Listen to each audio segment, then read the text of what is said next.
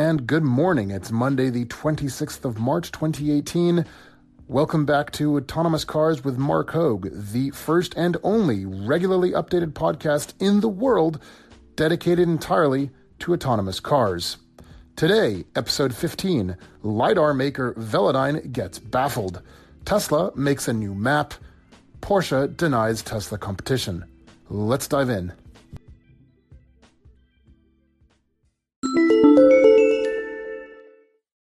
When you need mealtime inspiration, it's worth shopping Kroger, where you'll find over 30,000 mouth-watering choices that excite your inner foodie. And no matter what tasty choice you make, you'll enjoy our everyday low prices, plus extra ways to save, like digital coupons worth over $600 each week. You can also save up to $1 off per gallon at the pump with fuel points. More savings and more inspiring flavors make shopping Kroger worth it every time. Kroger, fresh for everyone. Fuel restrictions apply. So in light of the tragic accident between the Uber autonomous test vehicle and 49-year-old pedestrian Elaine Herzberg last week, there's been a lot of finger-pointing between Uber and its manufacturers and vice versa, and certainly an ongoing investigation trying to figure out exactly what went wrong. What part of the system actually failed? Why didn't the Uber autonomous vehicle properly detect and avoid colliding with this pedestrian? This seemed to have been, by all accounts, a pretty textbook scenario. Pedestrian sort of jumping out in front of an Uber in the middle of the night. Why didn't the ensuite set of sensors, radars, in particular the LiDAR, light radar system, which uses lasers to generate a 3D pinpoint of space around the car, why didn't these all work in harmony to detect and avoid striking the pedestrian? Well, it turns out that everybody's confused. LiDAR manufacturer Velodyne LiDAR Inc., they are not shifting the blame to Uber. They're not pointing a finger at Uber and saying they are at fault, but they are shifting the blame away from themselves. Quoting Marta Thoma Hall, she's the president of Velodyne LiDAR Inc., she says, "We are as baffled as anyone else. Certainly, our LiDAR is capable of clearly imaging Elaine Herzberg," that's the pedestrian who was struck, "and her bicycle in this situation. However, our LiDAR doesn't make the decision to put the brakes on or to get out of her way." So basically what she's saying is, look, first of all, there's nothing to indicate that our system didn't work, that our system didn't properly detect the pedestrian. Given the scenario, it turns out this was a pretty textbook use case where LiDAR should have performed optimally. So it turns out that LiDAR, so again, the way it works is it fires out a sort of an array of lasers 360 degrees around the car. These, of course, are invisible to humans. This array of lasers, essentially, well, every time they reflect off of an object, they reflect back, they're detected by the car, and they create this sort of three-dimensional pinpoint space of objects around the car. This then is, of course, interpreted by the onboard car's computer systems, which then makes the logical decisions of how to drive. This is a really important distinction to make. The LiDAR system itself doesn't actually do anything as far as controlling the car. It is simply what enables the car to see the surrounding area. The car's onboard computers then make the decision of how to drive. To use an analogy in biology, it's sort of like suggesting, that the human eye should be able to make decisions for how to interact when a ball is flying at your head. No, the eye simply relays visual data to the brain. The brain then, controls the muscles of the body, how to react to avoid a ball hitting your head. Same exact thing here by analogy with respect to how LiDAR works with the car. And indeed, all the various visual systems that autonomous cars use, whether it's LiDAR, radar, short-range sensors, what else? Visual cameras and so on. These simply visualize the surrounding space. It's the car and its secondary systems which then decide what to do with and how to interpret that data. So that's kind of what's going on here. It seems that indeed nothing went wrong with LiDAR. So far, preliminary investigations say that nothing indeed did go wrong. So really, there's got to be something wrong with how Uber handled the data. So to make another analogy here, it's sort of like, so autopilot systems on airplanes, you'll probably notice that I have been making and I'll continue to be making many analogies to autopilot systems in aircraft because A, I love aviation, and B, because, well, there's a lot of overlaps and certainly a lot to learn from aviation here in the autonomous car space. So autopilot systems on airplanes. I'm pretty sure it's Honeywell who develops the autopilot, or at least the onboard flight computer for Boeing.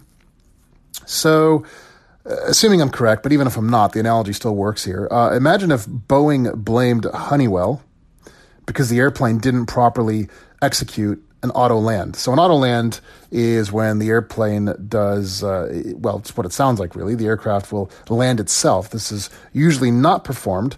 It requires specially so-called instrument landing 3C airports to handle such an approach. It's used whenever there's zero visibility at zero altitude. Again, usually not the case, but if necessary, these autopilot systems can fully land an airplane. Well, it would sort of be like Boeing blaming Honeywell, if the plane nevertheless crashed on landing, given that the autopilot systems were otherwise functioning properly. To be clear, the way these systems work in an ILS landing system is you've got sort of, actually this is too much to get into, but you got sort of a radio receiver, which is getting information from the runway, which basically tells the plane whether it's too high or too low relative to the glide path of the runway, and then whether it's too far to the left or to the right, then it helps it keep on center line. Well, this data is being fed to the flight computer, and in turn, the plane then has to interpret this data and make course corrections as needed. So, assuming the system works well, if Boeing's aircraft nevertheless fails, that's not a failure with the autopilot systems. That's a failure with Boeing interpreting the data and failing to properly navigate the aircraft. So kind of the same thing here. Bringing this sort of more down to earth, so to speak, it would be as if a human driver were blaming an automaker because they crashed a car while using cruise control. It just wouldn't make any sense. So this is a lot of sort of back and forth finger pointing, but I think the really important takeaway here is that if indeed it is shown that the LiDAR systems were in fact working flawlessly, and if indeed the data shows from the black box or similar, whatever the car has, whatever data is able to be extracted in the ongoing investigation, if it shows that the LiDAR system worked perfectly well, that if in fact it did detect the pedestrian, then yes, this is clearly a fault with Uber's systems and how the car was designed to interpret and react to that data. So, very interesting discussion here going forward. Of course, we'll have more information as it becomes known to us. Stay tuned. So, a Tesla owner in the Netherlands tweeted at the end of December of last year, "How about navigation chart updates? I have my Tesla almost 3 years, in which I received one update of charts, and even that was old. Netherlands roads are changing faster than ludicrous speed." This tweet, of course, was not missed by Elon Musk, who replied immediately, "Major navigation overhaul coming in early 2018 will be light years ahead of current system, but we are testing it rigorously before rolling out."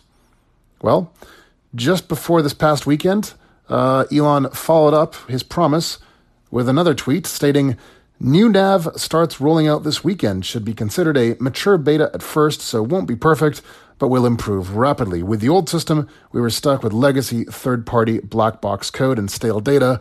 No way to improve." So it turns out this has been rolling out little by little with Tesla's over-the-air updates. We don't have too much sort of first-hand experience with this yet, but thanks to the good folks over at electrek.co, we do have a few screenshots to compare the new Tesla maps with the old. And looking at it, really, the only obvious difference, frankly, is the detail level. So if you look at the maximum zoom on the older maps product that Tesla used, frankly, it looked pretty good. But the new system allows you to zoom very, very close indeed. Also, one detail that I've certainly missed in the past, the graphics on the mapping system, both the old but especially the new, really show quite nicely a little bit of layering effects. You can tell which roads are going under and therefore over, rather than simply crossing each other. Very useful for seeing roads passing underneath freeways, for instance. But apparently the big update, though, besides just simply the zoom factor, obviously, is going to be that there's going to be a much better sort of routing logic. Apparently that was one of the biggest issues with the current Tesla mapping system. It just wasn't always that great. So apparently this new system, which Tesla is calling vector maps. Well, that's the name of the update. The overall system itself is indeed just called Tesla Maps. This is meant to be better than not only with respect to the graphics zoom level and fluidity of animation, but also and especially with respect to the route mapping. So very interesting to see here if any of you actually have listened to this podcast and have received the new Tesla Maps update. Please do let me know. You can reach me on Twitter at Mark Hoag, that's MarChoag, or of course, if you're listening on Anchor.fm, you can just leave me a voicemail here. Let us know what you think, how the new mapping system is working for you. So the automotive world is a bit snobby. There's a lot of image, and nothing like this is more apparent than the current rivalry, not really a rivalry, between Porsche and Tesla. In particular, Porsche CEO Oliver Blume, he has just claimed that Tesla is not a benchmark for us. Basically, they don't want anyone to perceive Tesla as a competitor to Porsche with whom Porsche is trying to catch up. Obviously, the reverse direction is just fine. Tesla, by all means, can be said to be competing with Porsche, but just don't make that mistake. Porsche is not playing catch-up with Tesla. This, despite the fact that Porsche is well documented as having acquired recently a Model S, supposedly, logically, so that they can sort of, benchmark it for development of Porsche's new Mission E all-electric vehicle. But no, apparently that's not why they have the Model S.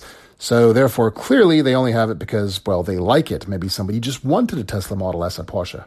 Blasphemy, I say. But look, the fact is, whatever they say, this is, after all, just a PR stunt. Because, of course, Porsche can't be possibly competing with a small little American upstart, this legendary, storied German brand of perfection and history and elegance and superiority in every way. Because, after all, don't they even say, Porsche, there is no substitute? Well, they used to say that anyway. Let's see. Are they really trying to build a competitive car? Are they really meant to be sort of potential options for cross shoppers trying to decide what electric car to take? Well, as we discussed in the past, this vehicle that Porsche are developing, the Mission E, it is supposed to have over 310 miles of range. That's, of course, because it's a nice round 500 kilometers. Model S's, of course, can hit up to 335 miles. So certainly on range alone, there's really nothing in it. Also, as far as acceleration goes, performance, the Mission E is said to be able to hit 60 or just under 100 kilometers an hour in about 3.5 seconds. As we all know, Tesla's Model S is just sort of mind-blowing with the fact that it's a full second quicker, 2.5 seconds to 60.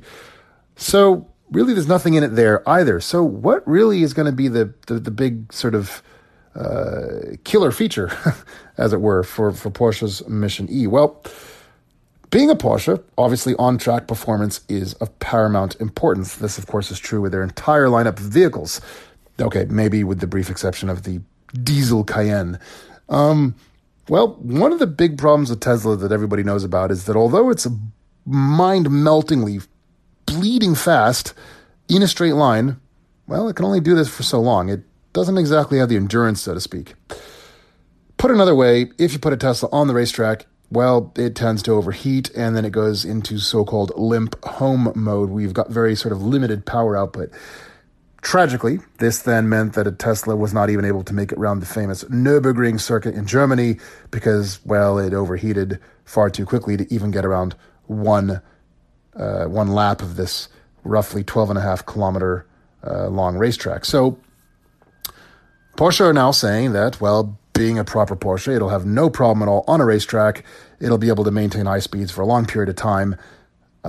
Presumably, then it should be able to get around Porsche's neighborhood track of the Nürburgring with no problem. So that'll be great. Apart from obvious styling, and here performance on track, that'll be really great. Obviously, I think things like this don't really apply and matter in the real world, but if you're a car guy like I am, obviously, that's kind of nice to know. And in any event, wouldn't it be cool to be able to finally take your electric car to a racetrack in a way that you can't now? So, look, the race is on. Just don't forget, Porsche is not playing catch-up with Tesla. Nope, not at all.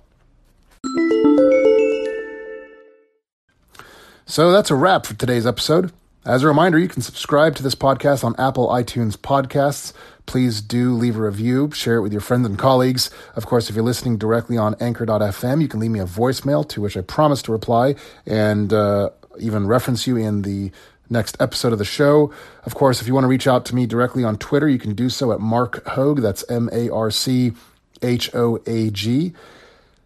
So thank you so much for listening. Until next time, have a great day. Bye-bye.